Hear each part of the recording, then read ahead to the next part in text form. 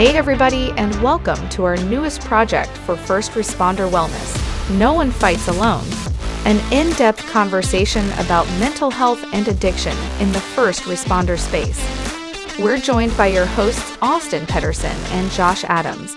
Welcome back everybody to another episode of No One Fights Alone. I think that we've had some really awesome guests recently on the podcast, and this episode is no different. I want to give Josh a chance here to introduce our guest and talk a little bit about her. Well, now I'm nervous because I'm worried I'm going to screw up on her last name. Apparently, I've been saying it wrong for her whole life that I've known her. This is Dr. Marcy Hehnley, who is a professor of criminal justice at Utah Valley University and is a retired Cobb County Sheriff's Office or police department, whatever. She's a cop, retired cop, Cobb County, Georgia, whatever they want to call themselves. And she's also a veteran, and she's involved in a lot of amazing movements and side projects around policing and the modernization of policing and wellness and so forth. And so, Marcy, if you'll take a minute and tell us more about you and your story and how a lady from Georgia now lives in Utah and is teaching at a school here. I get asked that question all the time. So my story starts actually in Pennsylvania. So I grew up in Pennsylvania and lived there for 20 years. And I ended up going into the military, primarily because I had no place to live and because I had $5 to my name and a car that didn't work. So I've been on my own since I've been about 16, 17 years old. And so I left for the military, for the Army, and I became a military police officer, and I was on active duty for 5 years. So from there, my last duty station was in Fort Benning, Georgia, which is southern Georgia. So I decided I didn't want to move back to Amish country.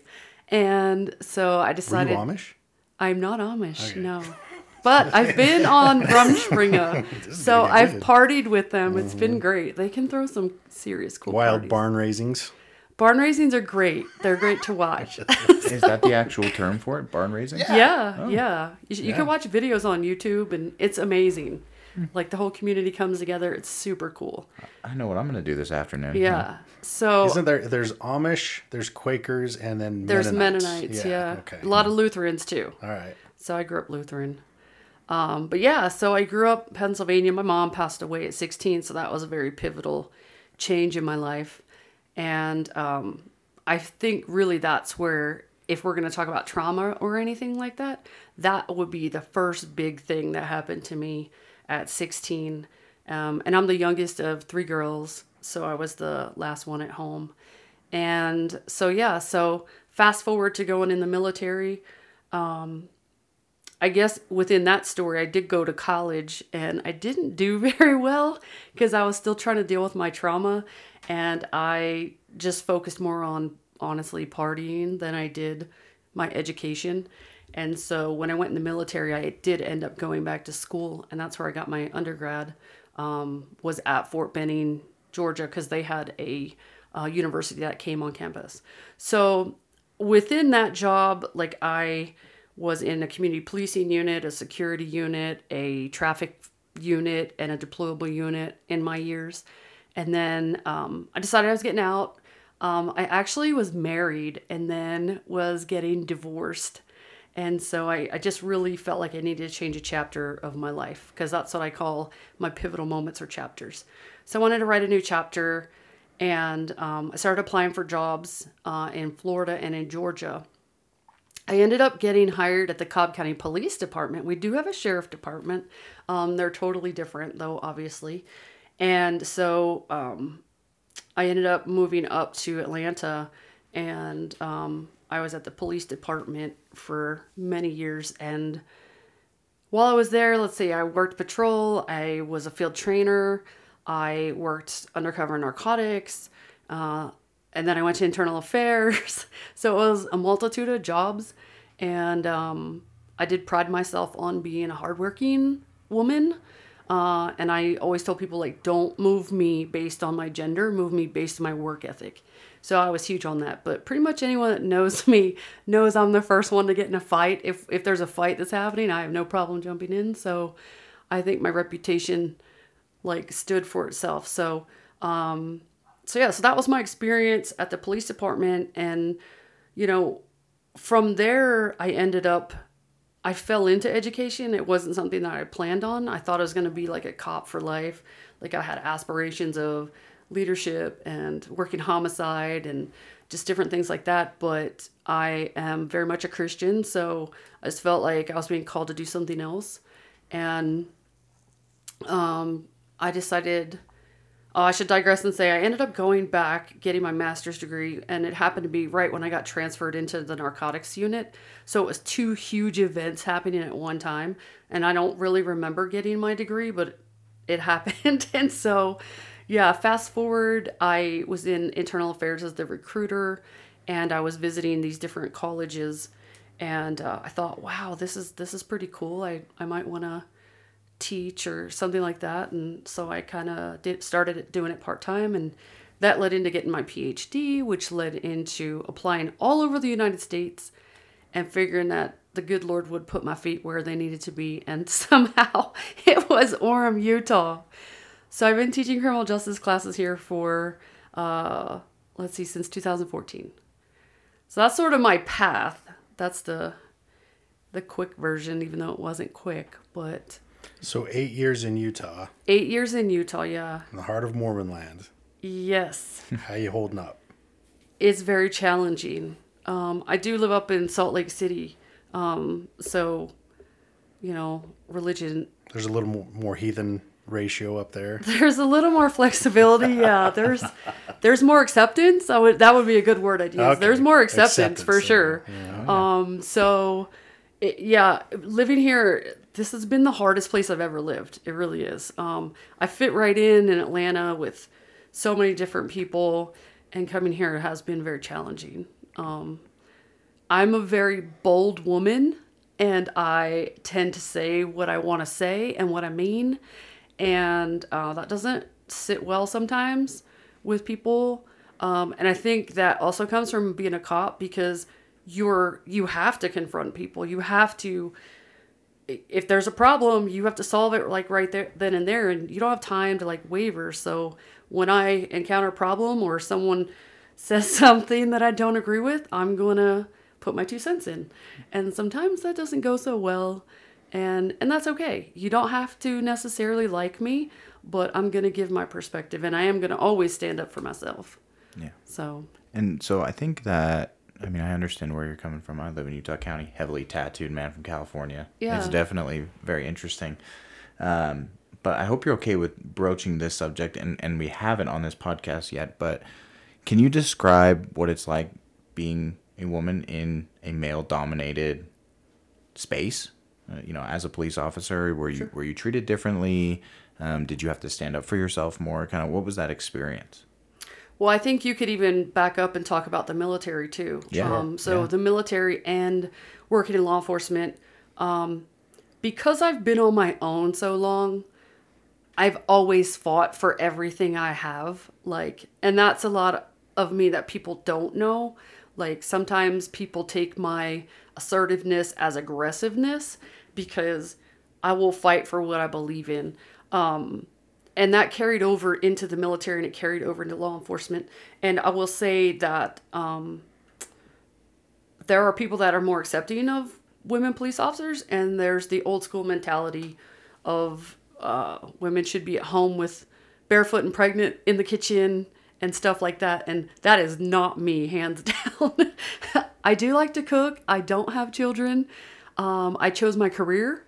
My career was way more important than having kids. And that is a huge thing. That's a huge difference between, like, I would say Georgia and Utah, is that a lot of my girlfriends are there. A lot of them are still single. They don't have children. And I came out here, and it was like, you don't have kids. Like, what's wrong with you? And I'm just like, it's a choice. So that's been one thing that I have definitely been judged for out here, and for not being married. So it's been interesting. But in the workplace, every time I transferred to a new unit, I had to what are the words? Everybody was kind of looking at me and trying to sort of size me up and what's she going to be like? Is she going to be a bitch? Is she going to be hardworking? Is she going to be a slacker? But I think as my reputation sort of took hold, everybody pretty much knew like, okay, she's pretty tough. She's not going to put up with your shit. And I don't and I'll call people out. I have no issue with that. But I also expect the same in return. Moving to units, when I went over to our narcotics unit, we're a multi-jurisdiction unit. So you have people from different agencies, and there was only one other female at the time. And that was really interesting. I will say I excelled in that job because I was a woman. Because dudes just want your phone number. So it's easy to buy drugs. Whereas with guys, it's all like, oh, you the police? Yeah. Yeah. So it was advantageous to work in a job like that. But again, still I had to get my reputation because we also served our own search warrants and stuff like that. So the difference between me and the other gal was that I'd been in the military and she hadn't. And so I had a lot more training, like on entries. Tactically sound. Yeah. Competent, yeah. It was so very different with how people viewed us and when you got put on a search warrant or not, because you got picked. So I often got picked because I had the tactical background. Whereas that particular individual, I did not necessarily want to work with her. A little more High Sabrina, Charlie's Angels type. Yeah. Right. she was good at certain things and just not good at certain things. And for that matter, so was I. And so was every other guy I worked with. So, but yeah, it's definitely challenging. I was just teaching yesterday on like women in law enforcement and sexual harassment and stuff like that.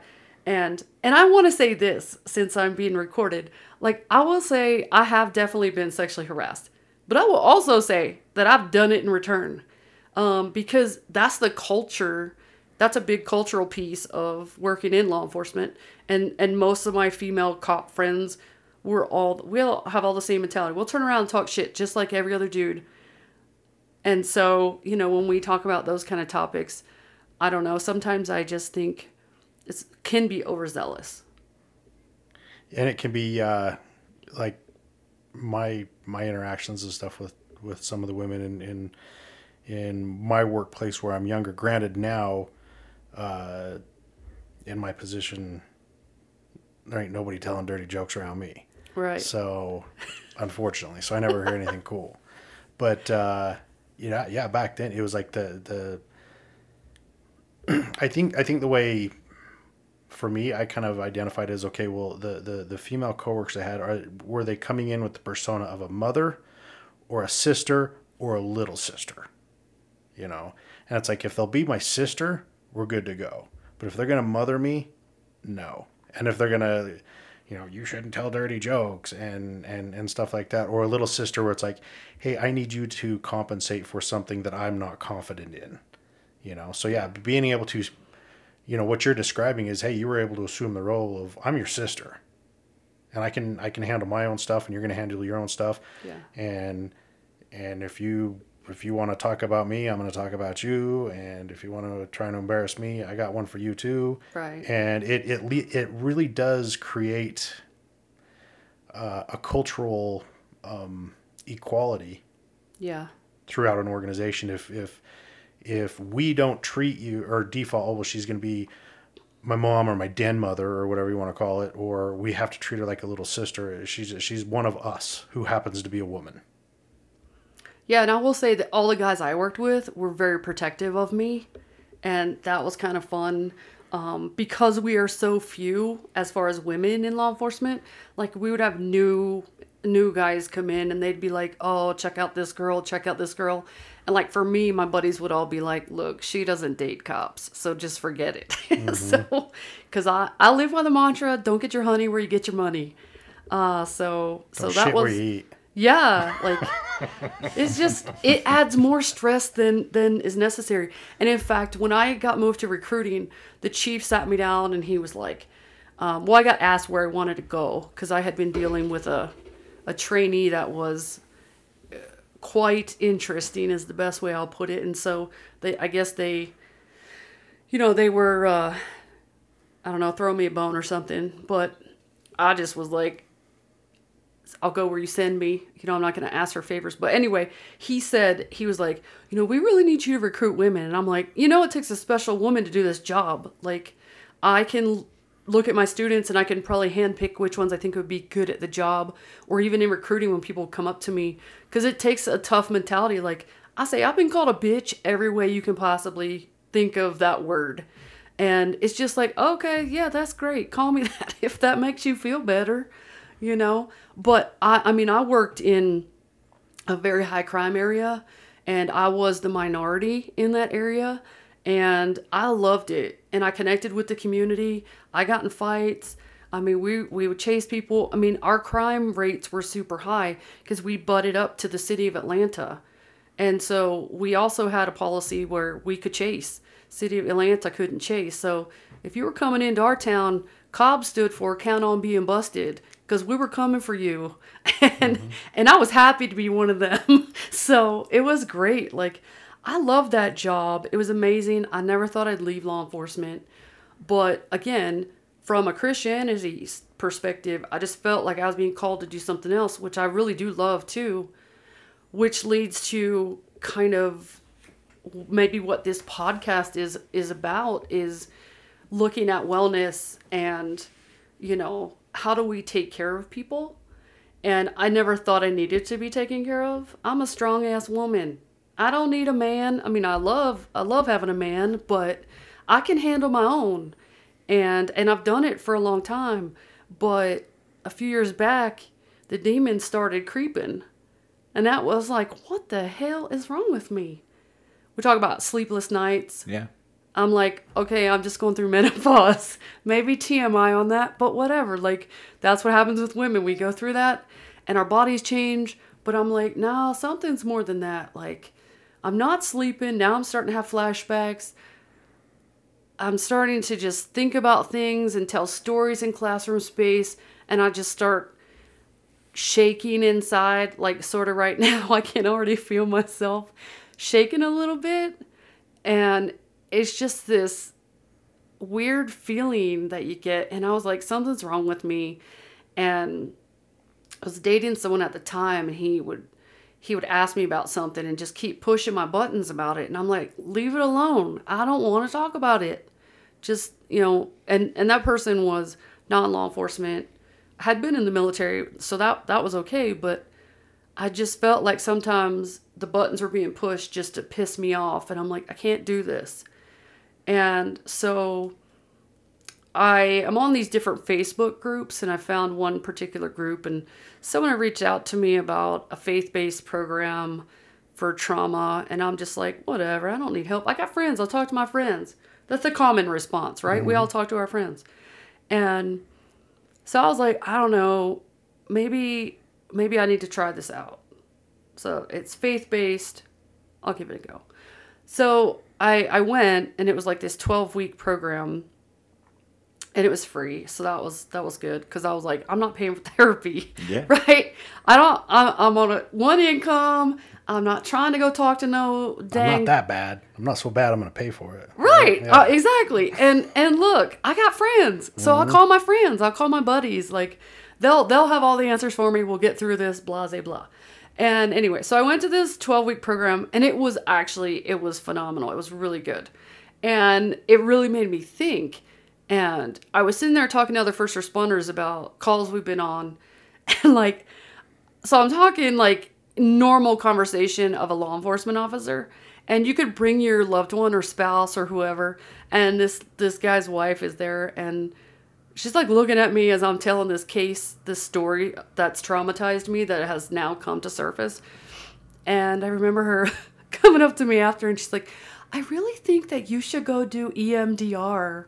And I'm like, what do I need that for? That's therapy? No, hell no. I ain't going to therapy. You're like, I ain't no bitch. Honestly, that's the way I was looking at it. Yeah.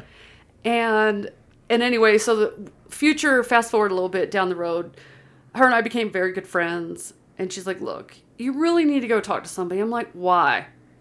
I've had friends in therapy for years and I see nothing changes with them. So why would I go?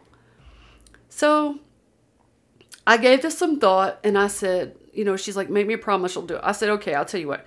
I promise you I'll go one time. I'll go one time. But I'm going to tell you right now, I'm going to vet this person. Okay? Whoever I go talk to, whoever you're going to refer me to, better have an understanding of public servants. If they don't, I'm out. But I'll hold, if a promise is a promise, my word is my word. That's how I operate my life. So anyway, so I end up connecting with this guy and I go and happens to be who Linden PD is connected to. Should I say the name? I don't know. Either way. So I went to this guy, Ryan, and I straight up told him from the very moment I entered, like, I'm vetting you. I don't know if I like you. If I don't like you, I'm not coming back. And I start basically interviewing interrogation, right? It's what I know. But I need to feel this guy out, like, he's never worked in law enforcement. So who are you working with? Like, are you working with any other female first responders? I want to know that. Like, he's only worked with one. But we're talking, and I don't know, there was this comfort level I did have about him.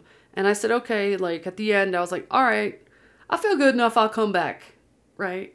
So he tasked me with writing out my trauma on paper. And I was like, dude, do you know how much paper I'm going to work on here? This is a lot of shit. Okay, you're talking years of, working in the hood, working in gangs, drugs, the gamut. And yeah, so I sat down to write all that out and I'm just crying. And I'm like, God, what?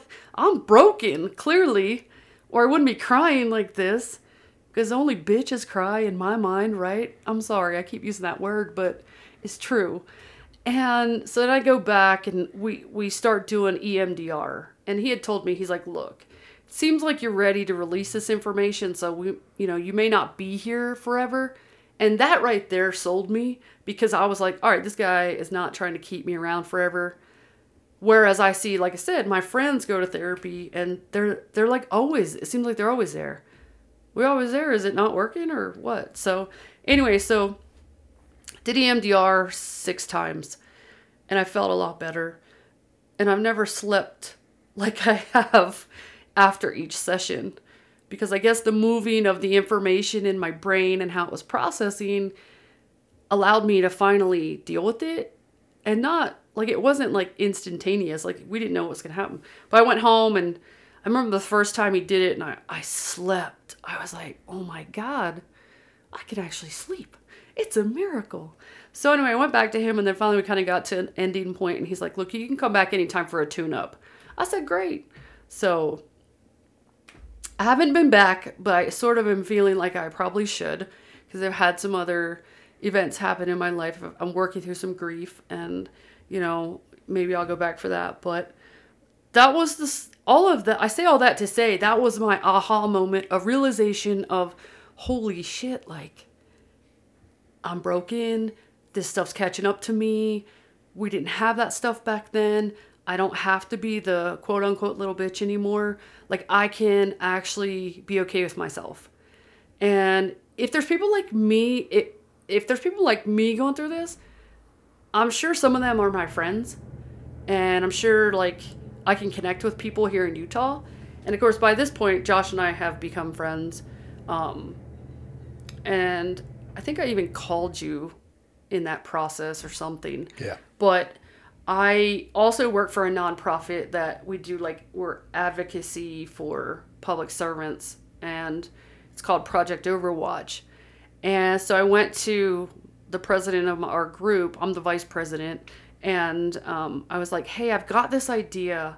Like, there's so few women in law enforcement, and there's also so few women in the fire services, that what if we created a sort of like wellness program for women and to be inclusive of just women, and we have gotten some kickback on that, and that's fair, because, we want to talk about, being open to everybody. But for me personally, I just felt like there's so few of us that deal with a little extra as far as, being moms and stuff like that, that we could put something together.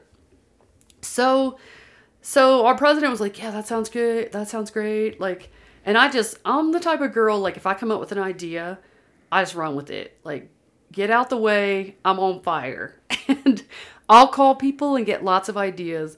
And of course, one of the first people I called was Josh. And I was like, I got this idea. What do you think? Here's kind of how I see it happening, unfolding. And he was like, I'll send all my women to this. And I'm like, yes. Okay. Even if we only get that amount, great.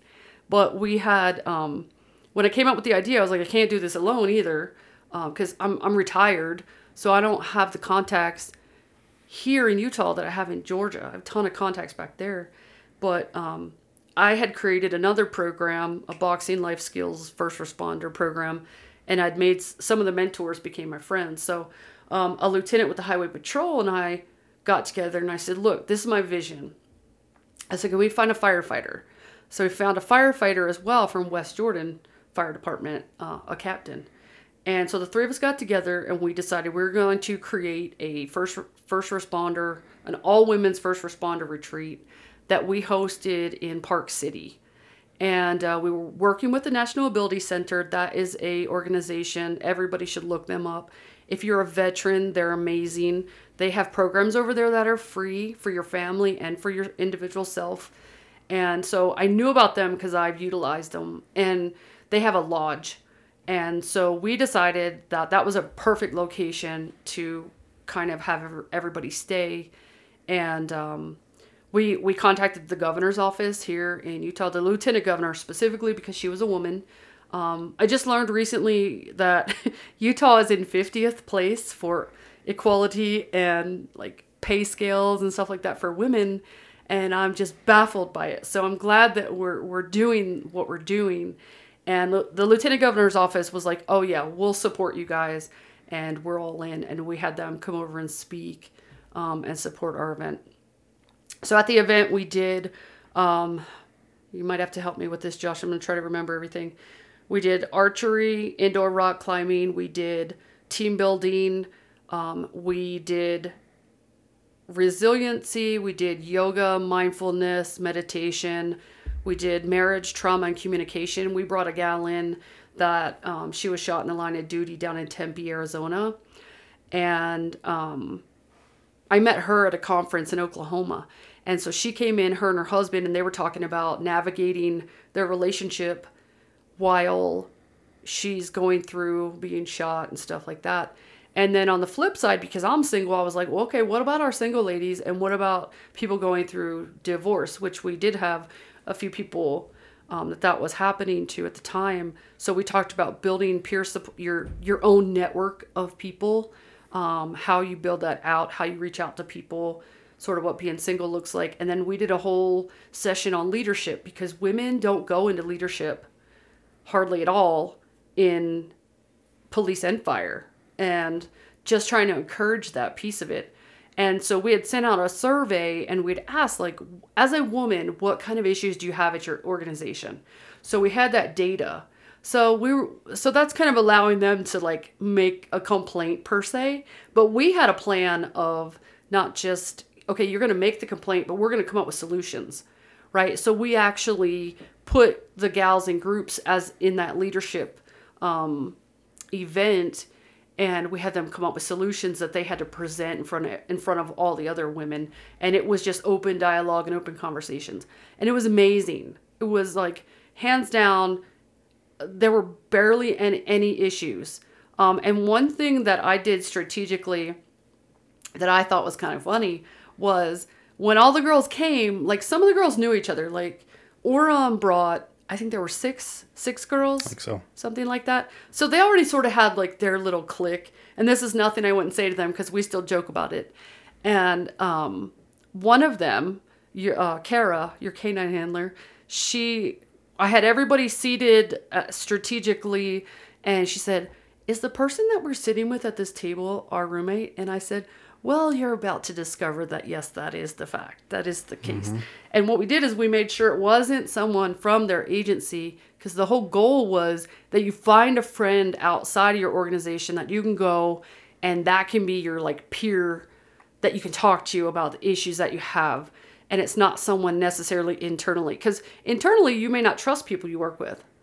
So and if the we perspective is oftentimes too close to your own. Yeah. Because you're looking at things through very similar lenses versus somebody who is completely disassociated from that organization and the culture and stuff like that to, and they're not going to have to work with you again. So it's easier for them to call you out on your shit maybe too, because, hey, I don't have to see you every day at work.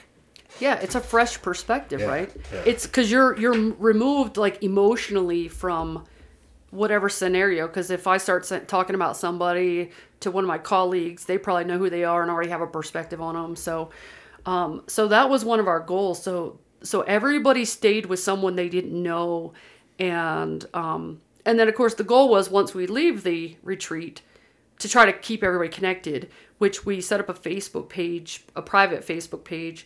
And like just this past Sunday, a bunch of us all got together for a barbecue and, just, I'll call it fellowship. We were having fellowship together. Everybody is talking. It was kind of funny. It was the first time we all got together that people brought a +1. And so like the husbands were there and all the husbands were like fist bumping like, "Man, you're a tough man." Like, because it takes a strong man to be married to or date a cop or firefighter. Especially with the trauma piece too. And if you haven't worked in that realm, that's a whole nother layer that you're just unfamiliar with on how to even handle your first responder. How do you deal with their trauma? So because that retreat ended up turning out so well, we're actually hosting another one. We're actually hosting 2 in 2023. So we'll do another cohort of Utah first responders, police and fire again. And then I just flew back to Georgia and met with a bunch of police chiefs and fire chiefs. And they're going to send us 40 employees from different agencies in the metro Atlanta area out here that we will add to this retreat. And the retreat will change a little bit. We're going to add a few things. Sure. And so it's going to be an extra day because from our feedback, people were feeling like Saturday was really like top heavy on the emotional connectedness. Like we had a few ladies that were struggling. We had an on-site therapist, which was phenomenal, and that worked out great because the girls were able to like at least let go of some of their information, and then they were able to connect. Our therapist on site was able to provide those resources for once we left the event of where they can go for continued therapy. So it's been great. I've had girls stop by my house. People have called me. I'll have, like, from your agency, Josh, like some of the girls, they'll call when another girl gets into, like, if it's a shooting or something's happening, they'll contact me because I was like, you better contact me. That's what this is for. Like, and it's been great because, there's been a lot happen with some of these girls that have been through that retreat since the retreat. Yeah. So very true. So it's been great to create that network, and we just want to keep growing it. So very good. It's amazing. That's a lot. No, this is great information. I mean, like the women that enter Chateau, at least it is they're begging for something like this. Mm-hmm. They want to have that connection of people who know what they've gone through, and there are little differences, the different gender that you are. You experience the first responder space differently, and opening up something like this. I mean, for a lot of people when they're dealing with mental health and wellness, the recipe for healing is connection. It's up there at the top because you have to feel involved in a community and you have to see people that help you figure out what's going on with you because they've been through it, right? And is that what part of it is about? Is just connection? Absolutely. That's the biggest part of it. And that was one of the responses we had to the survey that we sent out after, when we were asking about, how they felt about all of it. And a lot of girls were like, it was great that other people understood me and I connected with somebody. And that's the huge piece of it. I've discovered that it's been interesting because, like, one day I contacted one of the gals from a northern police department, and I said, hey, let's grab lunch. And she's like, yeah, that sounds great. And she goes, oh, so-and-so from a southern agency was going to have lunch with me as well. And I was like, oh, you guys have become good friends? And that's awesome. Like, that's what it was about. That's what it was intended for. It was what it was designed for. And like I said, we just want to keep building it. And one of the things that we want to do is, since it was like a pilot last time, we want to just keep building it. And I don't think that there won't be an opportunity to build it, because I hope that we're able to, I'm putting some pieces of it together to do a speaking engagement, hopefully down the road, with the NALI, which is the National Association of Women's Law Enforcement Executives. I think I got that acronym right, but I can't spell your last name right, so that's true. But I think once we start rolling this information out, or even with IACP, like, I think people are going to be like, oh, this is great. We want to do it. Are you guys presenting at IACP this year? I'm hoping for 2023. Okay, cool. Yeah, to present it out there. So right now, because we'll be able to collect more data by the time IACP 2023 comes up. So we'll have 3 cohorts of women. So we'll actually have at least 100 participants in total that we can kind of roll that information out. Right now, we only had 30 plus a few volunteers. So that's our data set right now. So, which is still great data. I mean, they were completely honest, and it was amazing just how it worked. We didn't connect with everybody. I want to make that clear. There was like a few girls that they loved it, but they haven't been present by way of continuing those relationships, and that's okay. We didn't figure we were going to get all of them, but it was great. Normal. I mean, in any type of thing, it's also, I think people could be nervous that now these people know a little bit too much about them. Yeah. That might be part of it. Like, I was able to be free and open with them because I didn't know them, and I don't want to continue to know them. Right. Because that's part of my self-defense, is that I was willing to share, but stay away now. Yep. It's been great. Like, like I said, the only reason I did it, so I feel like we do things in our communities like that we love to do personally. And so in a little piece of it gets selfish, right? We get a little self-serving. And for me, it was also about my healing too, in being able to help other people. Because I think anybody that's a cop or firefighter is in it to help other people. So now that I am not a police officer, an active police officer, what can I do to help those who are active? And that's a big piece of who I am. And I would not change that about myself. That's what I love about myself. Mm-hmm. So. Mm-hmm. Yeah. I think we just talked about it with our last one, is service, right? Yeah. Like, I think that part, you've been through a lot, and you've also done the work to work on yourself. And so part of that continued growth for yourself is to give back. Yeah. Right. And we had to be very transparent. Our little 3-pack committee, when we were welcoming everybody at the event, like I said, hey, we've got to be transparent. I had just lost my nephew. And so I literally... Like a week before. Yeah, the week before. Yeah. And he was 16 with cancer and was the absolute heart and soul of my life. And I remember I was just thinking, how am I going to do this? How am I going to stand in front of everybody and be okay? And the truth is, I wasn't. And I told everybody I wasn't. And when the room started filling up with people, like, there were these alpha personalities. You could feel it. Like, I mean, you could tell who was cops and firefighters. It was so easy, right? And I was like, oh, this is going to be interesting. And so I welcomed everybody because it was my organization, and I was just the first person out of the 3 of us to speak. And I told the girls, I was like, I'm about to be transparent. So hang on. So I started talking about how I'd been in law enforcement and, some of the trauma that I had been through. And then I had told everybody, I said, and just last week, like I lost my favorite person. And I just started pointing at everybody and I was like, I need you and you and you and you. And that's why we're doing this. We're here for you guys and you're also here for us. And the whole mood of the room completely shifted. And I thought, did I just feel that? Or am I making that up in my head? And then after we were all done talking, I asked one of my friends, I was like, let me ask you a question. Did the mood of the room change? And she's like, oh, totally. Because from that point on, we humanized it.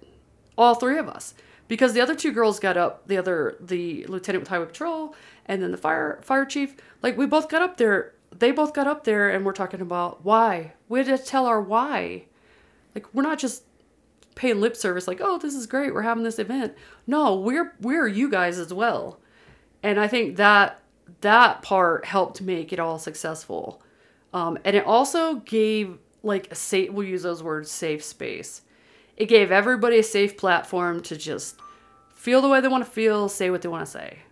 Oh, I think so. I think even going into it, just because of the way we operate, every one of those ladies went there thinking, okay, they're calling this a retreat. Obviously, it's training. The only thing my police department's going to pay for is for me to work or train, Yeah. And so, they go in there thinking, okay, this is training. Maybe it's kind of a new age training, but at the end of the day, it's training. And what you did with that commentary, I said, no, you're going to learn some things, but this isn't going to be training with an instructor and people sitting there. This is now a communion. You will learn from me. I will learn from you. We will all rise together on the same tide.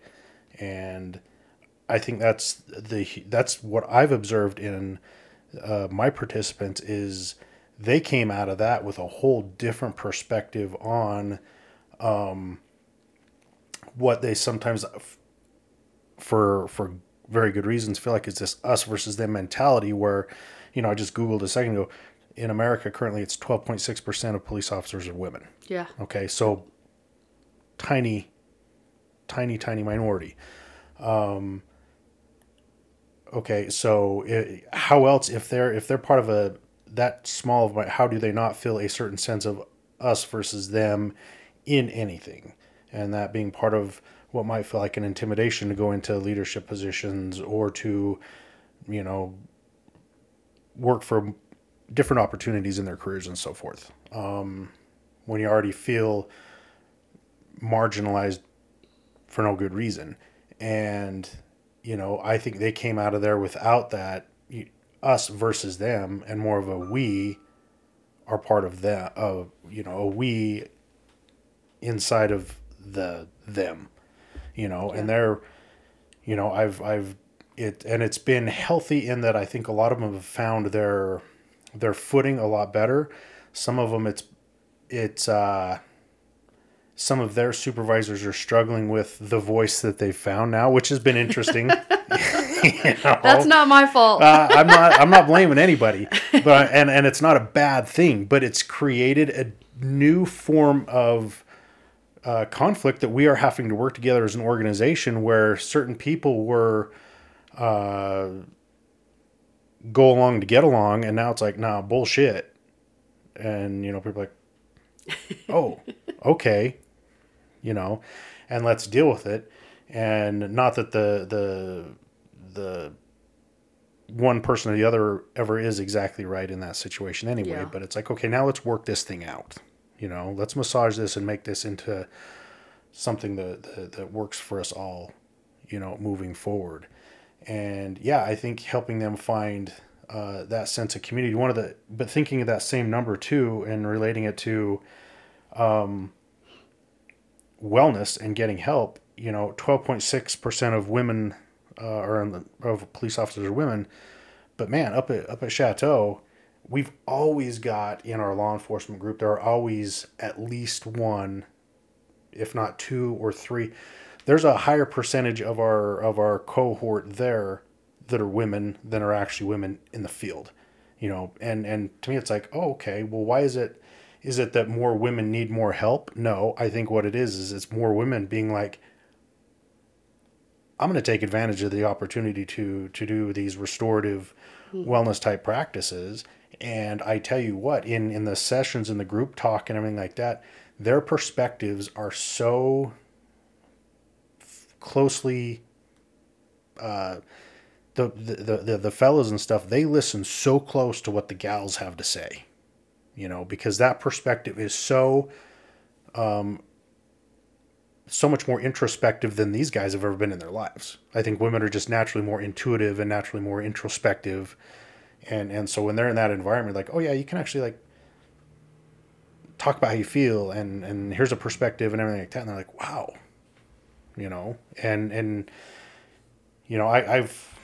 I've read a little bit with, feminine and masculine energies and stuff like that. It's like, I think that's some of what that is it's helping some of their male counterparts find a little more feminine energy in their life, that they don't have to be an alpha asshole all the time. They can actually be a really nice, kind person at the same time and be perfectly effective in their career, Yeah. Well, think about it. I mean, they command respect in that room, I think partially due to the fact that there's already a stigma in receiving help in the first responder world. There is a stigma of being a female in the first responder world. And so if you combine those two things, I think the other responders in the room understand that person, it took some balls. They ran through two walls. Yeah. Yeah. They went through two walls to get help. Mm-hmm. And that's ballsy. Mm-hmm. That's the bottom line. So they sit down and shut up. Yeah. Because they understand that this person is risking it all to be in that environment. Yeah. And it's amazing to hear him reference different female therapists up there where it's like, she tore my ass. Mm-hmm. And she was right. Where it's like, they probably don't say that about anybody that they're not legally, even in there, it's like, there's guys that are bitching about their wives all the time or whatever, their girlfriends, whatever. But, it's like, these people that are there helping them and giving, it's like, I love these people. And it's like, well, she's probably meaner than your wife, and, she's calling you out on your shit a lot harder than anybody ever has in your life. Yeah. But they're like, oh, I appreciate that. I value that, Yeah. And man, the ones I work with up there, they do a really, really good job of that. So They do the work. Yeah. Yeah. They really do. They really do. Well, one thing that's going to be cool about, like I said, this retreat is when we do it again, we're actually going to ask the last group of 30 people if they want to volunteer with us so that they can continue serving in that mental health lane. And I've already had a few people say that they definitely will help. Now, some are like, I'm not speaking. I'm like, oh, no, it's fine. But we want to keep empowering them. Yeah. Like, so you gave it the percent on police fires, 7% nationally. That's such a low number. When I was back in Georgia, I was asking my agency, because they'll be part of the 2023 group. I was like, what's your percent? And so they only have like 8%. So they have like 60, or that's what I was told. They have 60 females. But my agency's huge too. Yeah. Like it's, I think they're close to 800 allocated. And then one of the other agencies that will be coming, they're allocated, I think, like 900 and something. And these are the smaller they're like, well, we'll call them large agencies, but Atlanta PD is the largest agency. The ones I'm pulling from are still, we would consider large agencies. Yeah. And that's just the PD, not the sheriff's office. So that's why we're bringing 40 of them to try to impact more and then let them build out their own program back in Georgia. Yeah, absolutely. Eventually. That's the West Coast Post Trauma. Have you heard of them before? No. So they run, it's like a 5-day trauma retreat. They've got like a year-long waiting list. They're one of the most popular retreats. But that's what they do, is they call it their mentor program. And so they only take 6 people through the retreat at a time. Very intimate. Heard wonderful, wonderful things. We're actually meeting with him next week. But that's part of their program, is that mentorship part, that someone that's been through it that can also guide them through. And then they, it's how they stay in contact after, alumni, kind of all that thing. really great idea. I mean, to be honest, I may have been on my phone a couple of times texting first responder women throughout the country that need to go to this and want to chat with you about the possibility of looking at making this a thing for more people. Yeah, and I'm pretty sure, like, I don't know that it exists anywhere. When I was talking to the National Ability Center, they are also a nonprofit, and I feel like I'm a very organized person, and so when I just had my meeting with them, they're like, we would love for you to work with us because you're disorganized. I'm like, I will send you everything I need. It'll be in order. I'll do as much as possible. And we're building our army is what we're doing, and it's great. And they told us we found a niche they don't have. And so the great part about that is if in fact you are a military veteran as well as a police or firefighter, like someone like me, I've served and then I'm in law enforcement, they actually have some funding to help that particular person because they get grant funding from the VA. Mm-hmm. So if you are a veteran, we can help scholarship you through. Like Josh and I were talking the whole time. We did an application process because we were like, oh, we're going to get so many people. How do we narrow it down? Because there's only so many beds at the lodge that we can house. And so Josh actually funded a firefighter to come out of his own pocket, not out of the city's pocket. And that helped because this girl had contacted me and she's like, I want to come, but I don't have the money. I was like, well, we'll find it for you. And so that's one thing we're working on is getting sponsors moving forward. I hate asking people for money, but I have to realize it's not for me. It's for other people. And the cause is great. So anybody listening can donate to us. I'll give that a shout out. Website, anything like that? Yeah, it's on Project Overwatch. So it's actually Project-Overwatch and .org. You can go on that page and donate there. So we'll be trying to connect with different companies and industry and stuff like that can help pay for our women to come through. I know like some agencies have money, some don't. We had some girls pay out of pocket and I was like, hey, if you're one of those people, like let us know. We'll try to scholarship you. We'll find the money. We had a Chick-fil-A organization. They paid for one of their local firefighters. So it was great. So everything just worked out amazing. And I do look forward to continuing to do that going forward. I think it's great.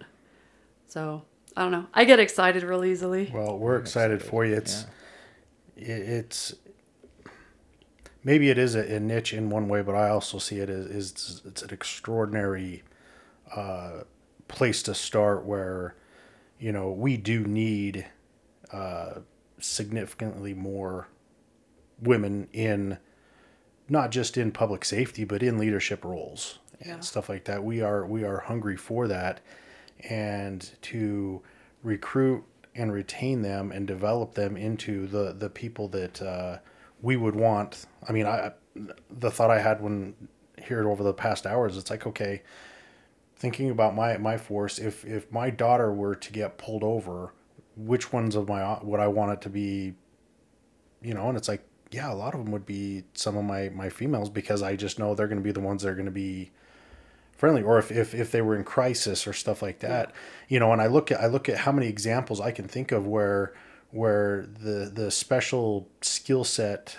of women, be it intuition and just everything else, has resolved situations. We had a cool one, it's probably been about a month ago. Dude barricaded in his condo, 3rd story, guns, the whole 9 yards. You got the SWAT team there. They're all tricked out in their ninja outfits, barricade type thing, and we're standing over here kind of like, watching the whole thing going down.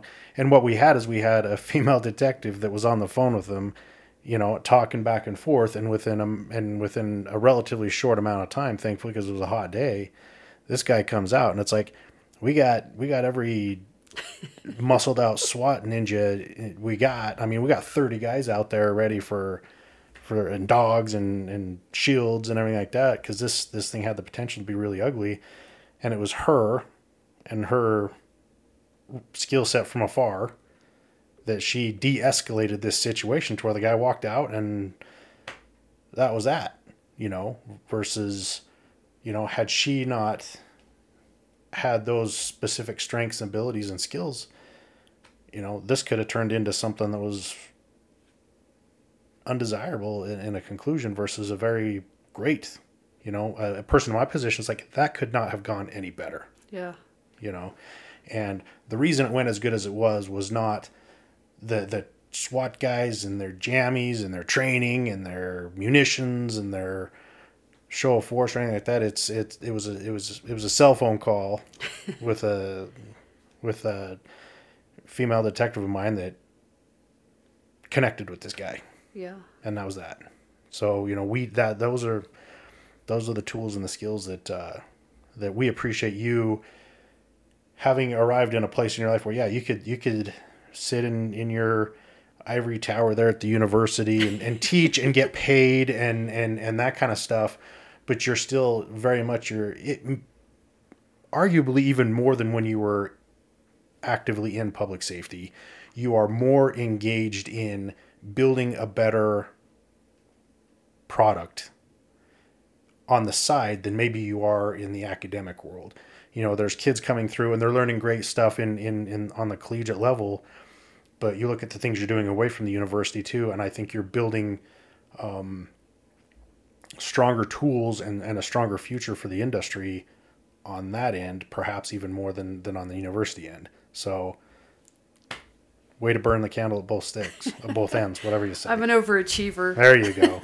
Well, I get told all the time. You've been fighting your whole life. Why stop now? Yeah. Right? I don't know how to stop. You can't slow the train. No. Right. So. Well, I think we're probably running up on about an hour. We are. So one last thing, project-overwatch.org. Yep. Open to donations. It's a wonderful cause. And we'll wrap that up here. And I'm going to get you connected with some other people that want to be a part of this. Awesome. Thank you for having me. And thank you. Dr. Marcy Hehnley.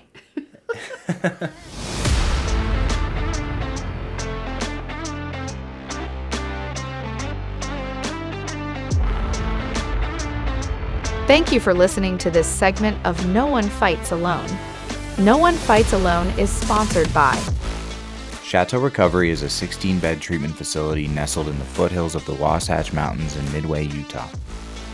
Chateau's First Responder Resiliency Program is designed to treat the unique challenges and issues that first responders encounter in the course of their careers.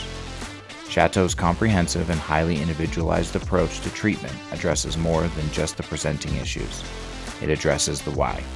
Each of their seasoned, trauma-trained, and culturally competent therapists utilize evidence-based, specialized therapies to treat trauma at its core and enable clients to begin the healing process while developing a resilient and healthy relationship with stress.